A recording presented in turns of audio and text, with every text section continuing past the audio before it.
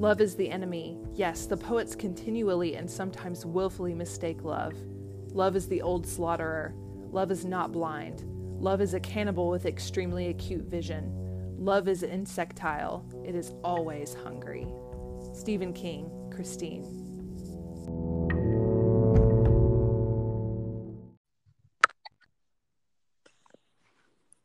Hello, Justin. Hey, Kayla. Tonight, I guess we're talking about Christine, the That is 58 right. Plymouth Fury, which is full of fury, naturally. Had you read Christine before, Kayla? I have not, and I realized that they had made a movie about it, that John Carpenter had made a movie, and I hadn't seen that either. So I really went into this only knowing that it was about a haunted car. I didn't really know anything else about it. What about you? Yeah, pretty much the same for me. I actually didn't realize Carpenter had done that. I have a soft spot for him since we're from the same hometown. But Oh, that's cool. yeah, if you watch the closing credits of Halloween, the music says it's all done by the Bowling Green Symphony, I believe, and there is, of course, not a symphony in Bowling Green, Kentucky. It was all just John Carpenter. I was about to say, I thought he just did that by himself on the But yeah, keyboard. That's hilarious. his dad was the band director at Western Kentucky University, so I don't think he fully grew up there, but certainly spent some time there. That is awesome. I did not know that. And fun fact Anyway, this, yeah, adjacent fun fact. I love it. that's basically where I came into Christine too, though. I knew it was about a haunted car, and I gotta say, I am not a car guy. Like I like a functioning radio and comfortable seat. I just really do not care about what's under the hood. And I did not expect to like this book, and in the end, I really did. That's really interesting. Yeah, I'm not a car person either, and I tried not to. Sometimes I get, if I'm already not into the topic, I kind of put up like a little bit of a blocker. So I tried hard not to put up a blocker about, oh, it's about a car, because I mean, it goes. Obviously, Stephen King really likes cars, or is interested at least in the nostalgia of this kind of car. But he doesn't really go into it too much. So if you're worried about it being too carish or Right, yes, no, it's not too bad. It is not no. too technical. It's not like car talk or anything like that. Like, you're gonna be fine. Yeah. Okay, so you mentioned that you really liked this book, which I think is interesting because I did not like this book. And I think this is the first book that we had differing opinions on. Yeah, probably going to be the most diametrically opposed that we've been so far. But yeah, it's a little bit too long. There's too many kind of secondary characters, but I really liked the character development with both Arnie and Dennis. And Lee, the girlfriend. I thought all those were good characters, and I just kind of, for whatever reason, the mood I was in when I was reading it, I just pretty much embraced the full pulp ridiculousness of a haunted, murderous car that's inhabited by the spirit of a disgraced and disgruntled war veteran. Ronald LeBay, yeah. Which, part of the way through, they're like, oh, Arnold is spelled differently, Roland. Yeah. It's like, wow. Oh, yes, it is. Great one. But yeah, I think LeBay was characters because he's so like crotchety and awful. Yeah, I just found him really interesting. Yeah, he is just pure disgustingness, and yeah, there's really just nothing likable about him.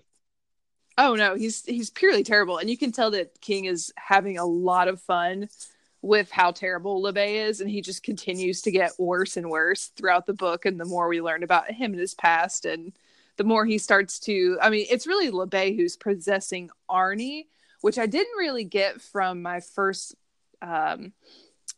understanding of the book. I just kind of thought the car itself was haunted, but it really becomes that LeBay is possessing Arnie and able to like move his spirit around through Right. Christine Yeah, he and, can kind of, out.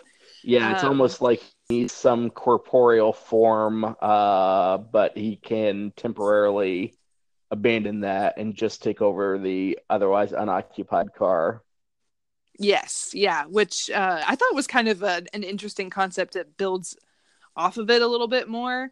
I do think that it might be somewhat unnecessarily complicated, but I thought it was kind of fun. Like you said, it's pulpy. Like it's not supposed to be super serious or anything like that. It's a haunted car. Like there's you have to take it at some level of that uh understanding. Like it's okay. It's not going to be completely serious. It's all right.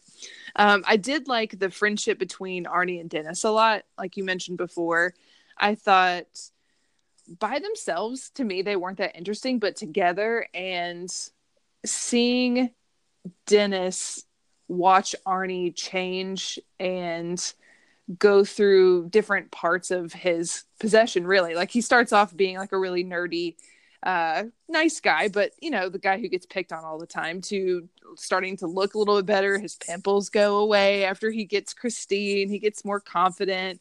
And then he becomes slowly uh, a monster as LeVay takes over him a little bit more. And you get to see how Dennis responds to all of these different things, all these different changes that Arnie goes through. And I thought that was really interesting. To get separate, not that great, but together, I thought that was really strong. Yeah, yeah, I agree. I think the strongest moments are when they're together. But yeah, yeah, I think that these two are, to me, they're probably more accurate depictions of the typical high schooler than than some of the characters that we see in the to Carrie or Salem's Lot, or I don't know. To me, it just they Mm-hmm. felt more natural. Mm-hmm. Dennis is the football star, but he doesn't really like football all that much, and Mm-hmm. Arnie's like a smart guy, but he's just kind of def on the on the outskirts of every social clique imaginable at the high school. Yeah, I for some reason they just clicked with me this time around. Yeah, that's interesting. Yeah, I thought the parts that I didn't like didn't really have much to do with Dennis or Arnie or the characters necessarily.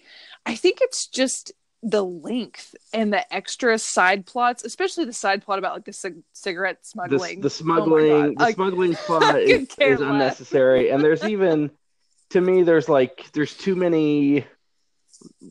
too many antagonists in that little clique that destroys Mm-hmm. Christine, after he's got it kind of partially rebuilt the first time. It's like, okay, we maybe needed like two of these guys, not five of them.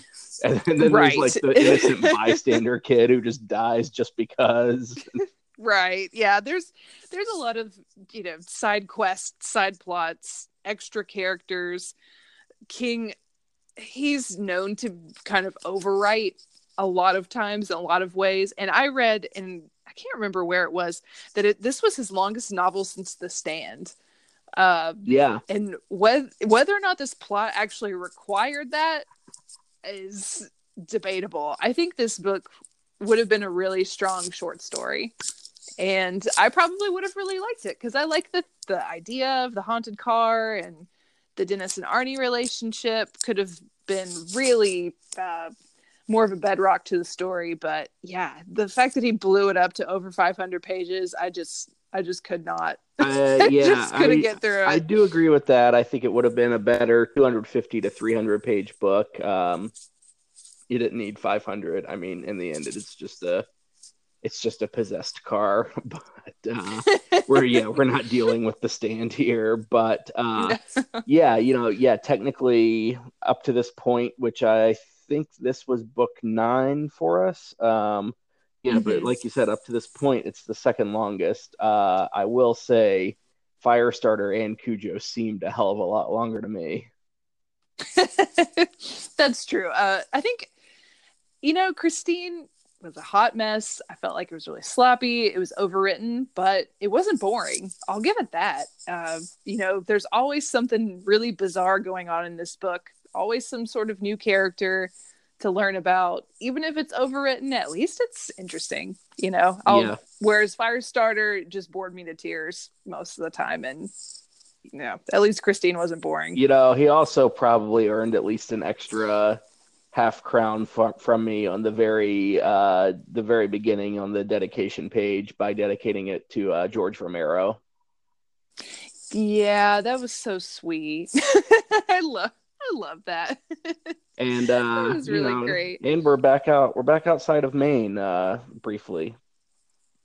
Yeah, which is kind of strange, but maybe in the future we'll run into books that are not set in Maine and it will feel less strange. But for right now, it felt a little bit strange Yeah, coming into where are they, in Pennsylvania somewhere? they're in. Well, yeah, that's the thing. They're in Pennsylvania, and this part of it kind of like angered the sports nerd in me because they're in Pennsylvania, and it implies that they're probably pretty close to Pittsburgh because Arnie and Dennis, it mentions them working on some highway project. They're in Pittsburgh or right outside of Pittsburgh. Yet when they get together, it seems that everyone watches the Philadelphia Phillies on TV, and I was just like, why aren't they watching the Pirates? If you lived that close to Pittsburgh, you would watch the Pirates. Yeah. So there's no glaring genetics mistakes in the book that I could find, but the baseball nerd in me took slight umbrage at that. Yeah, it's like, stay in your lane, King. Like, you don't know. Stick to Maine. maybe you'll know the sports teams a little bit better there. I will, one just completely random aside that I will mention. I'm not sure which edition of the book you had. But I actually at first started reading it on the Kindle copy that I had gotten from the library, which seemed like a Kindle version of a more recent printing. But then I eventually went by there and got a hardcover copy of it also, which I'm not sure if it was like a first edition, but it was certainly a very early edition. And so the hardcover I had, each chapter had song lyrics before the chapter started, and almost all of the song lyrics referred to cars. But the newer electronic version that I had did not have those song lyrics, and interesting. And then I was reading. Apparently, this was kind of at the height of his mania, and King insisted on having these song lyrics, and actually ended up paying $15,000 of his own money for the copyright permissions to include the song lyrics. But I guess at a certain point in the reprintings, both him and the publishers stopped caring so much about the fairly peripheral and unimportant song lyrics and dropped them. Yes, it's fun. It's a good kick to see them and to kind of read over them, but they really have nothing to do with them. Yeah, no, it's really just like, I know 57 songs about cars. Right. And I have the money to just throw it away. And 1/3 of them are for Springsteen. Yeah, exactly. And it's like, I'm on a lot of cocaine and this is really important to me right now. It's that I have all of these songs. I can totally see him just not letting that go, and they're like, fine, you can pay for it yourself. And he's like, I will. Oof, yeah, I can totally see that going down. It's a wild book, you guys. If you haven't read it, it's certainly worth giving it a shot. It's crazy. I mean, there are definitely some things where you can tell that he was probably a little bit to a lot substance altered. There's a complete. So the first, I guess, roughly third of the book is all told from Dennis's perspective, and then there's just a complete tone shift. And if the second half of the book was all told from Arnie's perspective or Lee's perspective or whatever, that'd be fine. That would be an interesting choice. But from then on, it just completely jumps around between characters. Yeah, it's strange. Yeah, once Dennis gets in the hospital, it switches to like third person randomly, and then Dennis is just like in a hospital bed, whereas for a while he's been our narrator the whole time in the middle of the action. It's a very weird choice. There's also a lot of dream sequences, which is my biggest pet peeve in horror, is the overuse of dream sequences. And so that really frustrated me a lot. Which it always biases. As soon as I come across more than one in a book or a movie, I'm like, oh, this is the worst. So it's possible that I couldn't really get past the dream sequence usage in this book. Yeah. Well, are you ready for the Crown ratings? Yes, I am. Yeah. So it's by no means is it a perfect book. It has a number of problems that we've talked about and some more that we didn't talk about. But in the end, I really enjoyed it. I give it 3.5 crowns. How about you? Nice. I'm glad that you liked it. It's good to have that perspective, because I've spent a lot of time thinking about how it's just going to give this 2 stars, which is what I'm giving it. There you go. It's not You were just mad. You were just mad because we had the dates out of order, and you thought you were going to get to reread Pet Sematary, and then you had to read Christine. Maybe that's what it was too. So I was getting a little pissy about delaying one of my favorite books. So Christine gets 2 stars, which I feel is pretty fair. It's not my cup of tea. I thought it was a sloppy hot mess, but it's not boring. And the friendship between the characters was really fun to read. So, not my favorite, and I'm not going to reread it again, but I'm glad that I did. Yeah, that's fair. All right. Well, are you good with Christine? Have we covered everything that you wanted to? Yes, I'm ready to send Christine off into the sunset. All right. Well, and that means that next week we get the pretty appropriately timed Pet Sematary episode. Yay!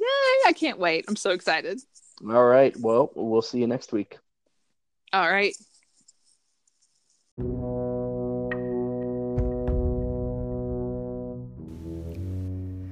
For more of our Stephen King adventures, please follow us on Instagram at The Year of King.